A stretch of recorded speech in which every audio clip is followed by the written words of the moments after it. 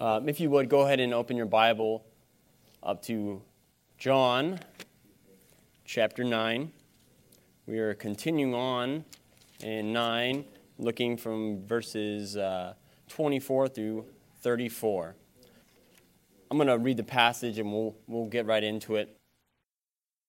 So for the second time they called the man who had been blind and said to him, "Give glory to God. We know that this man is a sinner." He answered, "Whether he is a sinner or not, or whether he is a sinner, I do not know. One thing I do know, that though I was blind, now I see." They said to him, "What did he do to you? How did he open your eyes?" He answered them, "I have told you already, and you would not listen. Why do you want to hear it again? Do you also want to become his disciples?" And they reviled him, saying, "You are his disciples, but we are disciples of Moses. We know that God has spoken to Moses, but as for this man, we do not know where he comes from." The man answered, "Why, this is an amazing thing. You do not know where he comes from, and yet he opened my eyes. We know that God does not listen to sinners, but if anyone is a worshiper of God and does his will, God listens to him. Never since the world began has it been heard that anyone opened the eyes of a man born blind. If this man were not from God, he could do nothing." They answered him, "You were born in utter sin, and you would teach us?" And they cast him out. So Phil had asked me to speak a little over probably a month ago or something even longer. And then it was recommended that I continue on preaching through the book of John. Which, again, thank you, Phil. I'm very honored to do that, to continue on in the narrative. But I began working out my outline for the sermon. And last week I told Phil, I said, "I will never do that again. I'm going to wait until I hear you preach first, the text before, and then work on it." Because as I was sitting there last week, I was thinking, I was going to hit on that. I was going to hit on that too. That was going to be okay, well, there goes my whole sermon. I sent him a little text message, a little GIF or whatever, of someone throwing papers, and I said, "What you did in my sermon today." But I'm actually very, very thankful of God because it allowed me to dig deeper into the text. And a text that I was looking at and I was having a hard time with because I was looking at it and saying, this text is just pretty straightforward. There's not a whole lot of hidden meanings or anything like that. There's nothing, it's pretty straightforward text. And I don't know how I'm going to bring more out of it than what I already had planned, which was preached the week before. So, but praise God for His grace. This text, I love this text. It's just jam-packed with so much. And Lord willing, we'll get through that today. Now, we are still dealing with the healed blind man before the Pharisees and religious leaders. We're still looking at the healing and the accusations of the religious leaders. So, the context in which we are looking is the same. And that's why a lot of my outline looked a lot like what Phil was talking about last week, because we have, again, when we talked about last week, the basically interrogation of the religious leaders on this blind man, and then, they sent him off, they talked to his neighbors, people that knew him, his parents, and then bring him back in, and they pretty much just ask the same questions and are re-interrogating him all over again. So the context is very similar from what we looked at last week. And I just, quick recapping here. Jesus had healed a man born blind on the Sabbath, the day of rest. And it's so fitting that the subject of the month is rest. And what Phil talked about earlier, the Sabbath is what we're dealing with here. The Pharisees and religious leaders have made so many man-made laws and traditions that they added to God's law that you really couldn't do much on the Sabbath. Pharisees had 39 different classes or articles or categories, if you will, that wasn't 39 different things that you couldn't do on the Sabbath. There was 39 different categories full of individual things in which you couldn't do on the Sabbath. And within those articles, just all this, and a category on healing. Now, you could keep someone from dying on the Sabbath, but that's as far as you could go. You could keep someone, if someone was dying, you could prevent them from death, but you couldn't improve their health. You couldn't make them better if it was on the Sabbath. You just had to hope that they pulled through to the next day. And so it was really, and this is all man-made religious leaders adding on to the law of God. And as Phil talked about, and as we've seen in our study, John, they had some crazy man-made laws, and you couldn't walk out and pick a piece of fruit off a tree, a weed. You couldn't, if someone fell in the ditch, you couldn't help them out until if it was on the Sabbath, because that would be considered work. If you had sandals with nails in them, that was meaning that you were carrying an unnecessary burden, and therefore it was work. And therefore you would be breaking the Sabbath wearing those types of sandals. So it got crazy. And they added so much to the Word of God that really the day of rest probably became, for the first century Jew, nothing more than a burden. As I stated before, there were 39 different articles or categories of things that fell under what constituted as work. And again, a first century Jew at this time had to contemplate cautiously just everything that they did and make sure, okay, can I pick up that? Can I pick up my sandal that I just accidentally flew off my foot? Can I help someone? Can I hand someone this piece of paper? I mean, it was crazy, and so it became kind of oxymoron what the religious leaders had done. We want you to set this day apart and be focused on Yahweh as He's commanded. But don't do that. Don't do this. Can't do that. And so it became the religious leaders that added so much to God's word that it had become a burden. And if anything, the Sabbath was probably anything but a day of rest because of all the things you had to keep in mind of things that you could not do. And we're probably the most stressed out day of the week, to be honest. And it was such a contradiction to what the intentions of God's law were.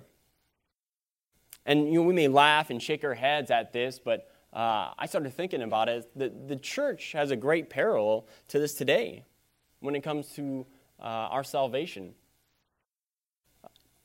Catholic churches and even modern-day Protestant churches have no problem saying your salvation is a work of the cross. It is entirely the work of the cross. It is a free gift by grace through faith. You can't work for it. You can't earn it. There's nothing you can do for it. It is a free gift, your salvation. But once you have it, then you got to work for it. You got to keep it.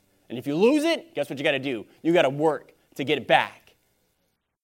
What an oxymoronic, I don't know if that's a word, but oxymoronic a contradiction that I feel blows this whole Sabbath thing out of the water. We add our own man-made traditions on things and completely ruin the true meaning of God's intentions. And I'm going to get more into that here in the first verse. So again, just recapping, last week saw that there was division among the religious leaders. Why was there division? Because some of them could not understand, though they figured that Jesus was a sinner because he was breaking all these man-made traditions, yet he was performing signs and miracles that they couldn't understand. We remember Nicodemus coming to Jesus saying, we know you're from God. No one can perform these things if they were not from God. But yet there was this struggle because they had these man-made traditions and laws. So Jesus heals this blind man on the Sabbath, the next day, or a couple days later, because obviously the Jewish leaders would not meet on the Sabbath, the day that Jesus healed, because that would have been work. So therefore, this is probably the next day or a couple days later as the news spread about his healing. They brought his neighbors in and his parents and are asking them, is this your son? Is this the man born blind? They say, yes, this is our son. He was born blind, but how? We don't know. Ask him. And that's where our text begins. Verse 24. So for the second time they called the man who had been blind and said to him, give glory to God, for we know that this man is a sinner. Again, we see their attempt to break this man, and we wonder why. Looking at the text, you just see the constant just beating up of this man, of giving an account of what happened. And the reason why is because if they could show somehow that this wasn't really a miracle, or maybe this man was in cahoots with Jesus, and he said, I'll pretend to be blind, even though I've been out here blind beggar for 15, 16, 17, 18 years, however long. If they could prove that what took place wasn't really a miracle, and that this man was lying for Jesus to make him look good, then everything that they've been accusing Jesus of would be proven true, that he was a false Messiah, he was a false teacher leading people astray. Notice the phrase there, give glory to God. This is a direct quote from Joshua 7, verse 19. If you remember the book of Joshua, where the Israelites march around the walls of Jericho for 7 days, and the walls fall, and God's direction to the Israelites is once you go in there and you defeat, and take over this land, you are to take all the devoted things, which were idolatrous items and things like that. You're to devote them to destruction. You're not to keep them. You're not to plunder them. You are to devote all the idolatry, knowing how Israel was prone to idolatry. God demands that they destroy all the devoted things. A man named Achan ends up stealing, I don't know what it was, something that was of idolatry, something that was a devoted thing, that was worth money, stole it, kept it for himself, and then Israel's defeated by a weaker nation following that. And God reveals to Joshua. Joshua approaches Achan. In verse 19 it says, my son, give glory to God of Israel, and give praise to him, and tell me what you have done. Do not hide it from me. The Pharisees here are basically saying, tell the truth. Give glory to God. Stop lying. Give glory to God. Tell the truth. We know that this man is a sinner. The Pharisees seem to want to get to the bottom of the issue, and they are inquiring for the truth. But we see here that their minds have already been made up. To them, Jesus was a sinner who had broken the law. Jesus, of course, did not break the law. He broke their man-made laws and false ideologies, which they had exalted above the Scriptures. And Jesus already proclaimed to the religious leaders in Matthew 12:8 that he was the Lord of the Sabbath, and the Sabbath was made for man, not for God. But they are interrogating this poor man to tell the truth, but they don't want the truth. They want the truth that aligns with their belief system, which leads me to my first point. How reflective is this of our own culture? We want truth, but we want the truth that aligns with our belief system, that is based on our preconceived man-made notions and ideologies. And it affects the way we live our lives. It affects the way we evangelize. It affects the way we proclaim the gospel. It clouds us from the truth. I remember when I was working at Applebee's, I was standing there at the terminal, and there was a very, what you would call a traditional Bible thumper lady. And one of the hostess walked in, and I heard her say, "Oh, no." And I looked. I said, "What?" She said, "Look what she did." And I looked, and the young girl had purple streaks in her hair. And I said, oh, she dyed her hair. She's like, now she's going to go to hell. And I was shocked. And I said, "Bob, you're not serious, are you?" And she looked at me and she says, "Absolutely. There is no saving that girl now that she's dyed her hair and done something crazy like that."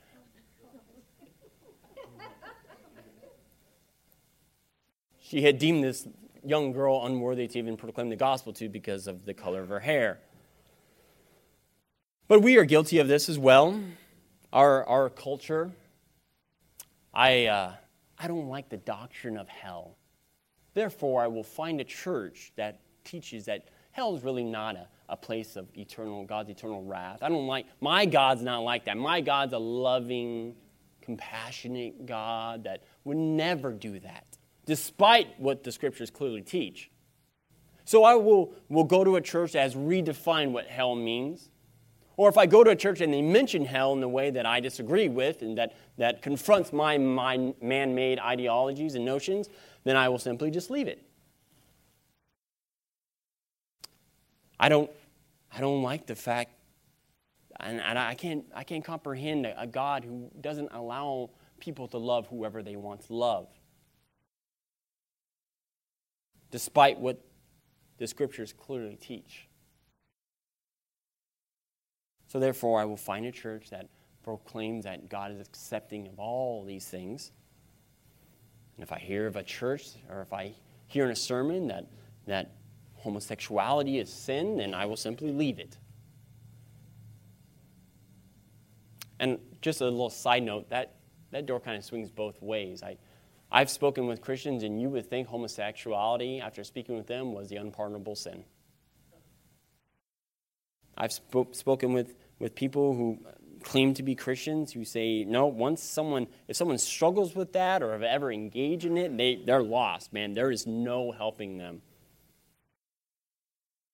Kind of diminishing their own sin in their own life.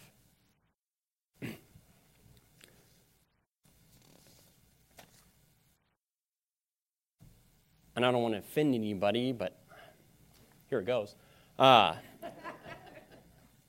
I don't like the doctrine of election or predestination. I don't like that God sovereignly ordains and chooses whom he saves, despite what the scriptures clearly teach. And if I hear it, I'm out of there.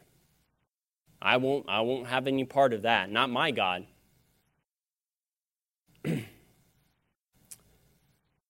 Let me just take a side note. God will never fault you for giving him too much glory for your salvation. But let me tell you something. When we are led by our preconceived notions and false ideologies that do not line with Scripture, we exalt ourselves and our beliefs over the Word of God and God himself, just as the Pharisees do here. Let us examine our preconceived notions and ideologies in light of Scripture. And if they don't match up, get rid of them fast. Let Scripture be your authority and not your feelings. Verse 25, he answered, whether he is a sinner, I do not know. One thing I do know, that though I was blind, now I see. The song we just heard was inspired by this text. We see here my second point, which is the power of a testimony. Now, before I go too far into this, I do want to give a heed of warning, because it seems that a lot of times in churches today, testimonies have kind of taken the center stage. And you can go to a church service and you'll have 20 minutes given to song, 20 minutes given to somebody's testimony, and 5 to 10 minutes given to the word. And I don't want to diminish the power of a testimony, as I'm stating here, it's my second point. While I believe that testimonies are important and have their place and their time, it is the work of the Spirit through the power of the Word that reveals God. It is the Word that authenticates, I can't even say the word, who God is. It is not your personal experience. And I say that very lovingly, because, sometimes we put too much emphasis on experience that we had and say, okay, this proves that there's a God, or this proves that, this or that. And while I am thankful for things such as God breaking someone of addiction or God healing a marriage or whatever it be, there is more than likely someone who has that same story who's a Muslim or a Jehovah's Witness or an AA member. So, again, I just want to do a heat of warning that as I believe that our testimonies are important, they don't compare and reveal God as the work of the Spirit through the proclamation of His Word does. And this is our primary source. But with that said, you, O Christian, you do have a testimony. 2 Corinthians 13:5 says, examine yourself to see whether you are in the faith. Test yourself. What are we to test ourselves against? The world and our old self. And let me tell you something. If you're witnessing to somebody, it will not go very far if you don't have a life that reflects that which you're preaching. And maybe you're young and you've been raised in church and you feel like you don't have a testimony because you've never been delivered from addiction or some type of dramatic story. You still have a testimony. You were once dead, now you're alive. You were once an enemy of God, now you're a child of God. You still have a testimony. And this man, though, as we see, has a testimony that's unlike any others. Because as we will see, this has never happened before. This has never taken place. So what he says is, and what he points to and brings back the religious leaders, the reason why they're there in the first place. His blindness being restored, or his sight being restored. Now this man doesn't say, religious leaders said, we know he's a sinner. I don't know who he is. I've never even seen the guy before. I can't tell you his backstory. I don't know where he was born. I don't know who his parents are. I've heard of him, but I can't tell you all these things. But what I can tell you is what I do know, and that was I was this, and now I'm that. Okay? I was blind, and now I see. And as we will see, he follows up his testimony with Scripture. And he's already professed that he believes that Jesus is from God, and he has given the reason as to why here. Because I was blind, and now I see. Like I said before, he has a testimony unlike anybody else, and he has been undeniably, supernaturally healed. He simply professes all that he knows.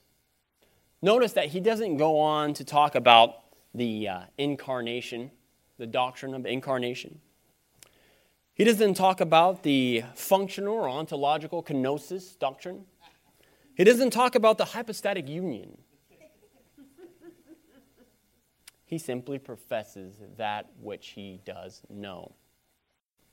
Some of us think that because we're not knowledgeable enough, never maybe been in the church long enough, I'm no missionary, I'm no scholar, I'm no theologian, I'm no pastor. I, therefore, get a pass at evangelizing. I get a pass at professing my faith to others. There is no set time.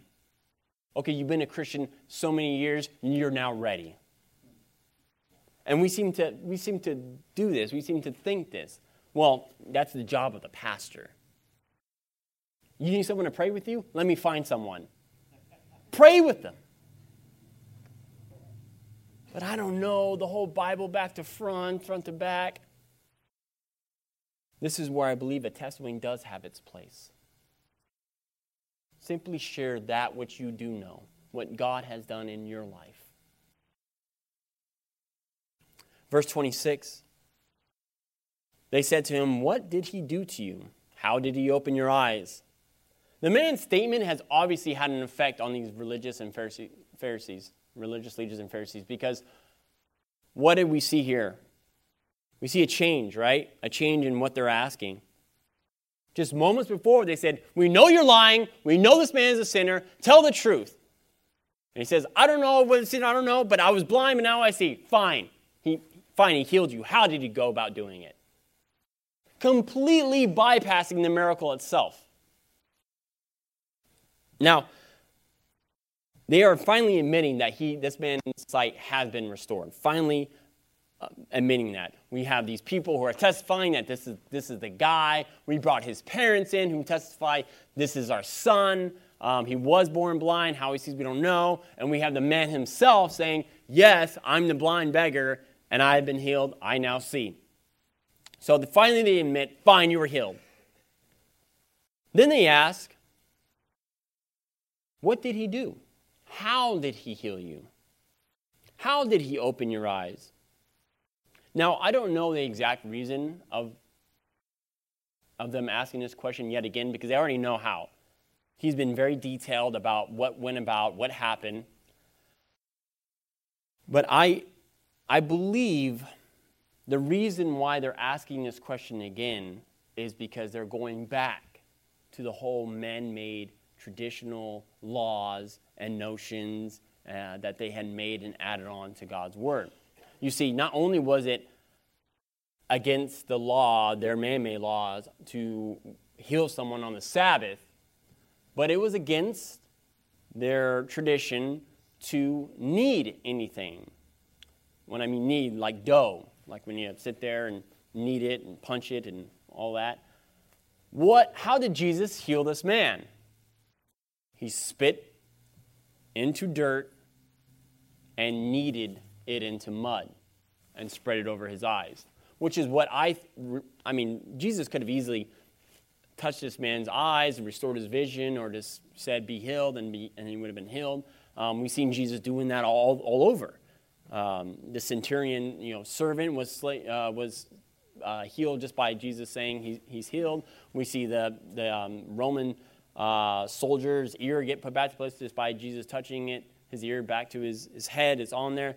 But for some reason, Jesus does something unusual here, and he kneads mud together and puts it over his eyes and tells him to go wash. And then his eyes are restored. And this is just my opinion, but I believe the reason he did it was because it was kind of a little breaking another one of their laws that was not God's laws, it was man-made laws. So not only did Jesus break their man-made tradition of healing on the Sabbath, but he did it by kneading. And if these religious leaders and these Jews at this time is just another name for the hostile religious leaders or Pharisees, if they couldn't disprove the miracle, then they would put the focus back on the breaking of their man-made tradition that Jesus broke. Not only had he healed someone on the Sabbath, but he did so by kneading clay, which was also forbidden. If they were going to have to admit that Jesus performed a miracle, then they would do so by emphasizing that he did it by means of sinning. They finally succumb to the evidence and fact that a great miracle has taken place, and they go straight back to their man-made laws. Forget that this has never taken place. They don't sit there and stand in awe and wonder and saying, so you can really see. Let's take this in. Let's look at it. And some of the religious leaders they were having a hard time with it. They said, this is a miracle, okay? We can't deny this. But these the hostile religious leaders are like, fine, whatever. Okay, he healed you. He restored your sight. No big deal, whatever. Back to how he did it. Listen to this, guys. What did he do? Oh, he kneaded? Need I say more? Verse 27, he answered them, I have told you already, and you would not listen. Why do you want to hear it again? Do you also want to become his disciple? The Pharisees have, like I said before, completely bypassed the miracle itself and go straight to accuse Jesus of breaking the law through this man's testimony. Annoyed, this man tells them that nothing has changed. There is no further details that he can give them, nothing more they can learn about what took place. He has told them everything. And he says to them, you would not listen to me before. Nothing's going to change now. Which leads me to my next point. Unbelief always has been, and always will be an issue of the heart, not the head.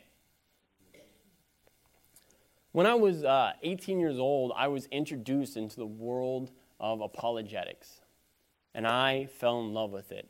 And for those who don't know what apologetics is, it's just a means of defending your faith.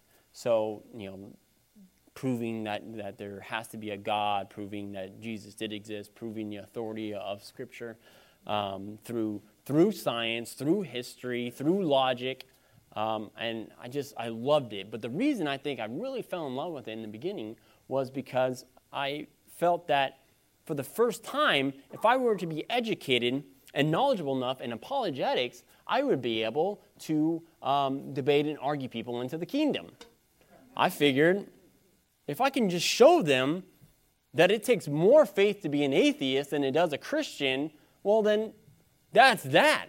If I can prove that there is existence for God, then that's that. If I can prove that Jesus was a historical figure that we can look to, that should be that. If I can prove that this is the legitimate Word of God proven through and through, then that should be that. That should be the end of the argument.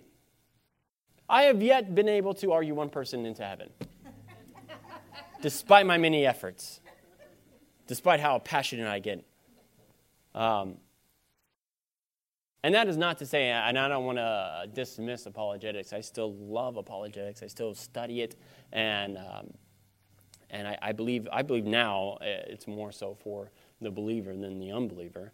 I've seen a lot of people being encouraged. We all struggle with doubt at times, but and now usually when I'm talking with Jehovah's Witnesses or Mormons that come to my door, sometimes some of the first thing I say to them is let me ask you something. If I were able to show you beyond a reason of doubt that your faith contradicts itself, and that Jesus is one and the same with the Father and God, if I were to beyond a doubt prove that to you, would you at least think about it? Would you at least maybe start questioning your faith? And they say, absolutely not.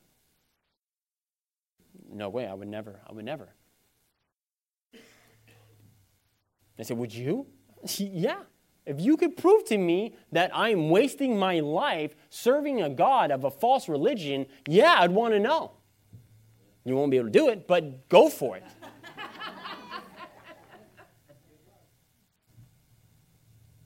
They're like, yeah, he's got a hardened heart. But, and I speak to atheists too, and I ask the same question. I was like, if I were able to, show you and give you all the evidence that you've ever wanted, would you succumb to it? Would you become a Christian? Would you? No. I still I don't know. No matter what you say, no matter what you prove to me, I just can't believe it. Unbelief is always a heart issue, never a head issue. And again, like I said, I don't want to dismiss apologetics. Every believer should be able to give a reason for the faith and hope that is in us, 1 Peter 3:15. But again, no matter what they heard or how many times they heard it, their minds had been made up. Just as we saw in the very beginning of our text, we know that this man is a sinner. We're having a judge and jury kind of council here, but we've already made up the verdict. He is guilty. This once blind beggar calls them out on their hard-heartedness and stubbornness, and then he makes this little remark here at the end of the verse. The boldness of this blind beggar astonishes me. It is truly remarkable. Imagine you were on trial for treason, falsely accused, and the Supreme Court is continually questioning you and over and asking the same questions. And finally, you were to say, why do you keep asking me this? Do you yourself want to be a spy? Do you yourself want to commit treason and you're wondering about how to go about it? And that's essentially what this man is doing. And what a great offense this was to the Pharisees. Again, the boldness of this blind beggar, this uneducated, as they saw it, sinful, poor beggar, who, may I remind you, I believe is in the process of regeneration, but I don't think is there yet. I don't think he's a believer yet. But he does believe of Jesus, believes that he is of God, said before that he believes he's a prophet. Verse 28, at this, and they reviled him, saying, you are his disciple. We are disciples of Moses. We know that God has spoken to Moses But as for this man, we do not know where he comes from. The word revile here occurs only 4 times in the New Testament. This is the only time it occurs in the gospel accounts. And the verb means basically to reproach or to scold in an abusive manner. The word expresses their passionate outbursts of their anger, which was aroused by this man's question and statement. They began to get verbally kind of abusive here, saying, "You're his disciple," which is fitting because yelling is the next best thing to being right. And to these Pharisees and religious leaders, it was a scandalous thing to be called the disciple of Christ. It was a scandalous insult to these high, knowledgeable, official, religious leaders to be called a disciple of Jesus. In fact, if anyone were to admit, as we saw, that Jesus was any more than a false prophet, that you could be excommunicated. They show their prideful loyalties to Moses, which was just another way of saying their loyalties to the law. Moses was a representation of the law, and they say, we are disciples of Moses, and we're dedicated to the law. And on a side note, if your religion puts a greater emphasis or anywhere close to equal emphasis on anyone other than Christ, you're on a false religion. Not knowing where Jesus was from is not to say they didn't know his whereabouts, where he came from. They already addressed that in chapter 7. They make the claim that they know that God has spoken through Moses. Why? Because they have evidence, which was the law. You say, we're not disciples of this man. We are disciples of Moses. Why? Because we know that God spoke to Moses. We know that God, or Moses, was from God. Because why? We have the law. We have the Pentateuch, the Torah. And that's how we know. He's proven it to us that Moses is of God and we are his disciples because of that. But this man, what evidence do we have? We don't know where he's from, if he's from God or not. To them, Jesus proved that he was not from God because he had broken the Sabbath, or their man-made added religious rules and laws that was added on to God's word. What is ironic about this is that Moses himself declared to Israel in Deuteronomy 18:15, the Lord your God will raise up for you a prophet like me from among you, from your brothers. It is to him you shall listen. Prophecy of Christ. These Pharisees and Sadducees were warned just a couple years prior by John the Baptist. He told you, I baptize you with water for repentance, but he who is coming after me is mightier than I, whose sandals I am not worthy to carry. He will baptize you with the Holy Spirit and fire. So these religious leaders had been warned by their Moses, been warned by the prophets, and then just a couple years prior to this account, warned by John the Baptist himself of the coming Messiah. And John the Baptist says, he's here. It's time.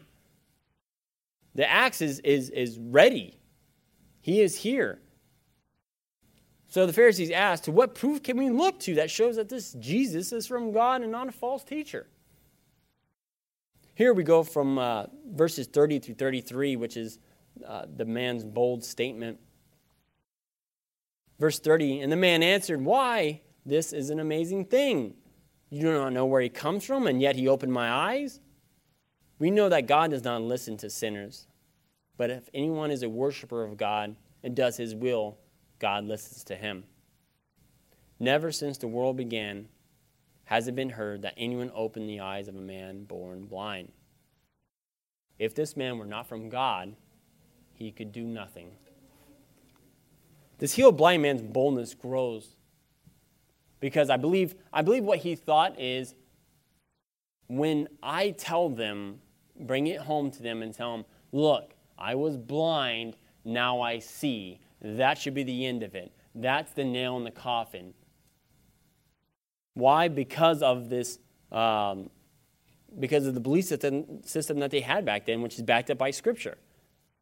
In claiming that Jesus was indeed a sinner and showed no sign of being from God, the healed blind man says, what? What about this marvelous thing that just occurred? Like I said before, he believed that his statement that he was blind but now see was the nail in the coffin. He was making more than just saying, I was blind but now I see. He was saying more than that. What he was alluding to, what he was showing was he was pointing to Christ. And he was pointing to Christ being more than just a man. He was pointing to Christ being of and from God. When he said, listen, I don't know what you know. I don't know this. All I know is I was blind, but now I see. Basically saying, therefore we can conclude, and they say, we're disciples of Moses. What evidence does this man give? Completely, again, bypassing the miracle itself. The man brings it back and talks about his blindness and his vision being restored. And the point of this man's previous statement was, again, to point to Christ. Maybe not as the Messiah, as we'll see coming. He wasn't fully there yet. But he did know that he was of God. He was from God. He couldn't explain it other than he has to be of and from God. Piggybacking on what Phil said last week, if your testimony does not point to and give glory to Christ, then you should probably get rid of it. And this is exactly what this man does. He says, listen, I was this and this because of Christ, because of who he is. This man, baffled, reiterates again that his eyes had been miraculously opened, and yet they were still unsure if Jesus was from God. Again, going back to the unbelief being a heart issue and not a head one, he then begins to break down for them on their own terms. Having already established that a miraculous healing has taken place, the healed man brings to the Pharisees a conundrum of an argument pulled from the scriptures that they supposedly hold so dear. The label sinner here in verse 31 is not to mean just a general someone who has ever sinned. We're all considered sinners, redeemed by grace. The connotation here is basically the same as how the Pharisees had been using it. They were calling Jesus a sinner because they thought he was a false teacher and a false prophet. So when the man says, because if God didn't listen to sinners, no one would get saved because he would never hear our prayers of salvation. So when he talks about the label here, sinner, is basically someone of wickedness, someone who was, as the Pharisees were to say, a false teacher or imposter. And he says, if God did not listen to the prayers of sinners, then no one could get saved. Bypass that. This notion of God not answering the prayers of sinners or the wicked is pulled from many texts. Psalm 66:18, if I had cherished my iniquity in my heart, the Lord would not have listened. Psalm 109:7, when he is tried, let him come forth guilty. Let his prayers be counted as sin. Proverbs 15:8, the sacrifice of the wicked is an abomination to the Lord, but the prayer of the upright is acceptable to him. Proverbs 15:29, the Lord is far from the wicked, but he hears the prayer of the righteous. So he begins his premise with what the scriptures teach about God and listening to prayers and not answering the prayers of the wicked. He then points to the fact that this type of healing has never occurred. In verse 32, he claims, we know that from the beginning, this has never happened. What is he doing here? He's basically saying, okay, we know that God doesn't listen to sinners. He doesn't answer the prayers of sinners. He doesn't work through the wicked in that way. And we know that me being healed of my blindness is not a common occurrence. We know that it wasn't, something that could be easily done. We have to give it supernatural, a interference of supernatural abilities here. And then he comes to a logical conclusion. This was not a natural occurrence. Miracles were directly connected to God, and therefore, so was this act. So if miracles occur only from God, and God does not answer the prayers of the wicked, but the righteous, and this miracle was performed through Jesus, then we can rightly conclude that Jesus, at the very least, is not only a sinner, but a righteous man from God. He then concludes with, if he were not from God, he could do nothing. Truth is not hard. It is not too complicated to understand. But to the unbelievers, just as 1 Corinthians 1:18 says about the cross, for the word of the cross is folly to those who are perishing, and so is everything pertaining to it.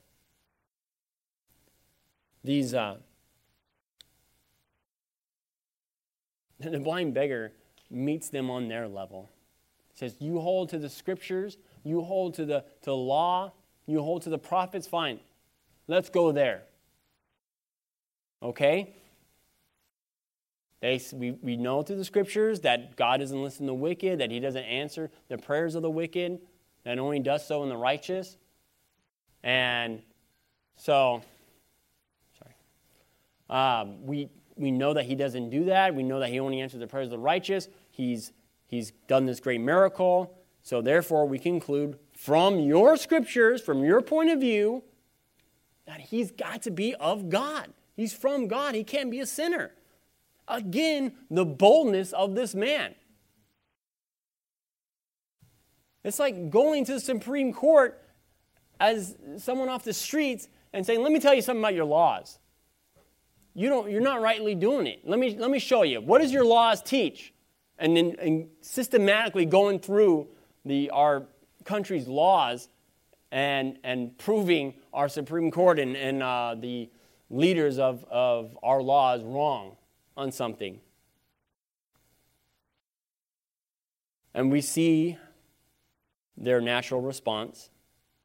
Verse 34. They answered him, you were born in utter sin, and you would teach us? And they cast him out. Here's where their hostility reaches its zenith. They started shouting. Then they turned to name calling. You're his disciple. And you were born in sin. And now physical action is taken. Get him out of here. Now we see here that these Pharisees revert back. They cannot get off of their man-made notions and traditions and laws. Because they say right here, you were born in utter sin. What do they mean by this? You were born blind. What was the common idea back then, that if you had any kind of physical ailment, either God had cursed you because of unrepented sin in your life, or maybe you were even cursed by unrepented sin in your parents' life, which was not true. But they saw it as, no. If you had any kind of ailment in your life, it was because of sin. It's like they completely missed out on Job Day in Sunday school. They completely bypassed it and go straight back to, well, our man-made traditions say this about you, so there. You're a sinner born into sin, blind. And you're going to teach us? Proverbs 26:12 says, do you see a man who is wise in his own eyes? There is more hope for a fool than him. We see here that pride is the issue. Pride is always at the heart of it. It's always at the heart of unbelief is pride. Proud in their own eyes, they refuse to listen to the argument of this man that they brought. They are the ones that brought forth. And what great boldness he has had to them. It reminds me of Martin Luther, who was brought for the Council of Worms and stood up to the Roman Catholic Church and was told to recant of all his writings, which were of Scripture. And he says, unless I'm persuaded by the Word of God, I cannot recant. In the same way, this man says, listen, you want me to call him a sinner. You want me to say that he's not of God. But something has taken place in my life. And looking at Scripture, I cannot deny.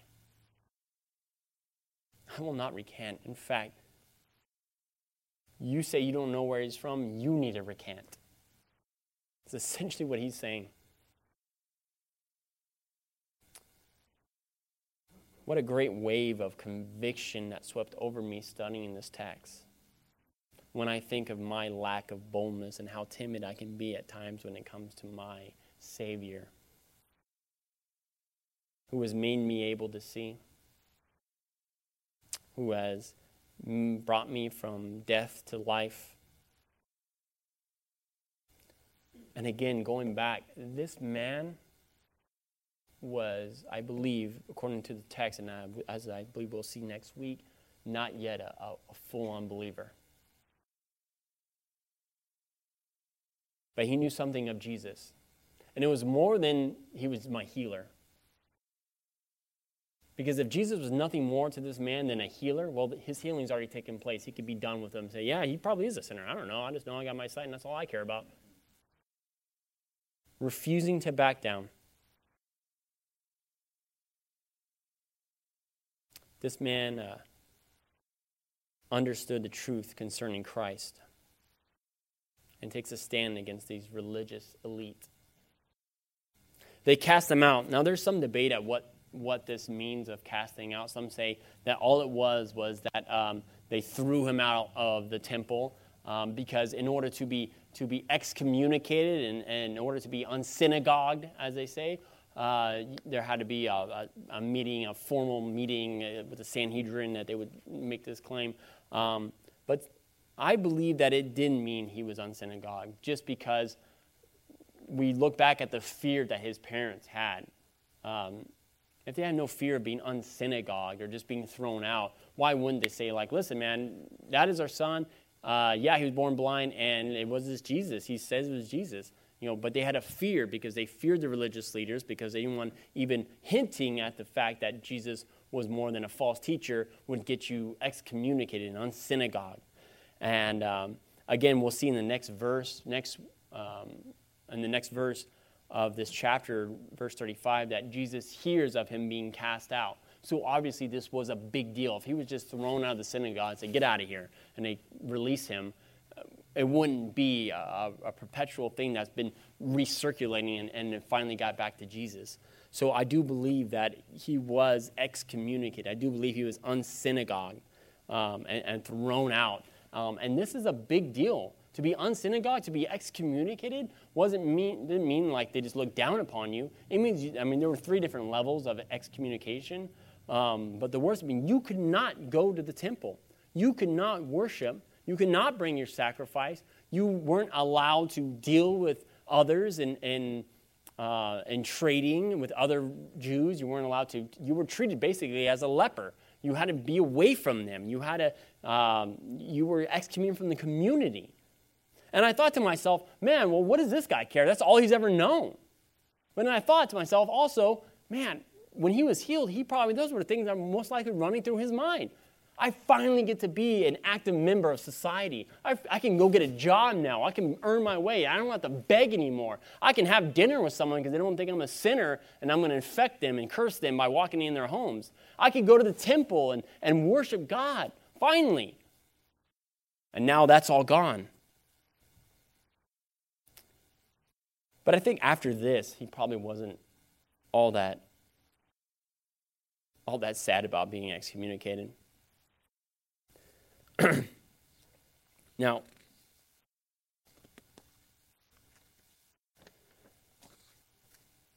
after being excommunicated, after being thrown out, it made me think of my last point.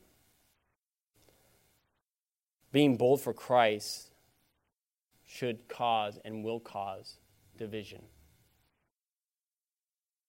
And we should not be surprised about this. Do not think that I have come to bring peace to the earth. I have not come to bring peace, but a sword. Matthew 10:34. These are Jesus' words. Somewhere in the church, we were taught that unity is the primary goal of the believer, even if it's at the cost of truth. The truth is offensive to an unbelieving world, and we should expect no less. But never has a church been in need of such boldness than it is right now. If you would be bold for Christ, you must also be prepared for it to cause great and many divisions in your life. But know this, God will always divide you on the side that is in your best interest. Take, for instance, this man. If his bold statement of Christ did not divide him, he would be brought in to this false religion. He would have been gone right into the false man-made laws to follow. We see in this text who is truly blind. Even though it may not feel like it at the time, God will always divide you on the side that is in your best interest. Division will come, but you, O child of God, will always be divided on the side that preserves you for God. And we know that for those who love God, all things work together for good, for those who are called according to his purpose. Romans 8:28. In closing, again, this text, we've looked at how preconceived notions can sway us from rightly proclaiming God's truth. What are some maybe things that you were convicted on, or some things that you need to repent of that don't line up with Scripture? Some preconceived notions about others or things, and maybe it's even about yourself. I don't know how many times I hear people say, I can't become a believer. I can't go to church because of the way this past sins in my life. I don't think God could love me. I don't think God can forgive me of these things that I've done. That's a false preconceived notion that does not line up with Scripture. Get rid of it. Maybe it is fear of division, fear of being bold because of what it would divide you from, family, friends. Matthew 10:28 talks about, do not fear man who can kill the body but not touch the soul, but fear God who can kill both body and soul in hell. Maybe it is unbelief. Hopefully everyone here is a believer, but I never assume so. Maybe it is pride in your heart that is keeping you from believing and for giving your life fully to Christ. Proverbs says, whoever is proud in his heart is an abomination to the Lord. Be assured he will not go unpunished. But to the humble he gives favor.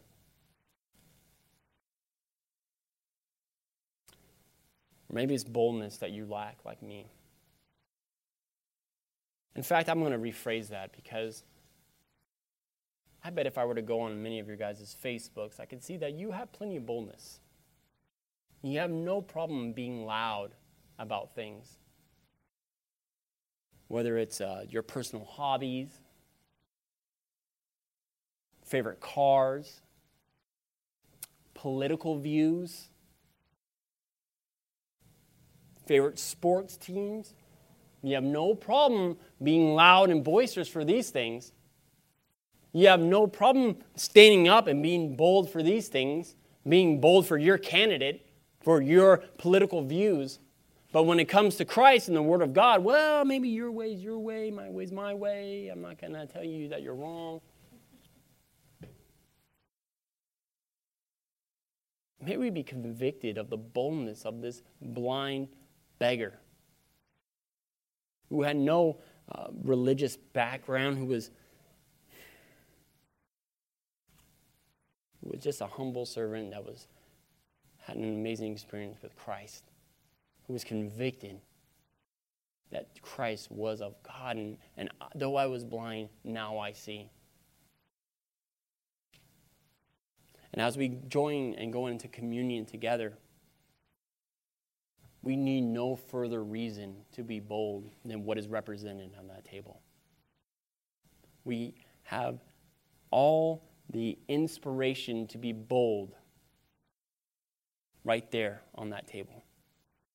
The broken body, the shed blood, not for you who were begging to be saved, but you who were his enemy. We have all the inspiration we need there to be bold for Christ. And I don't know what it is about these doors, but it seems like when we walk out of them, something happens where just everything we're feeling right now just gets scraped out of our minds, and we just leave it there and continue on in our day. But we live in a darkened, depraved time that people desperately need the light. And though they may hate the light because it reveals the darkness within them, we need to be light and boldly stand and proclaim Christ.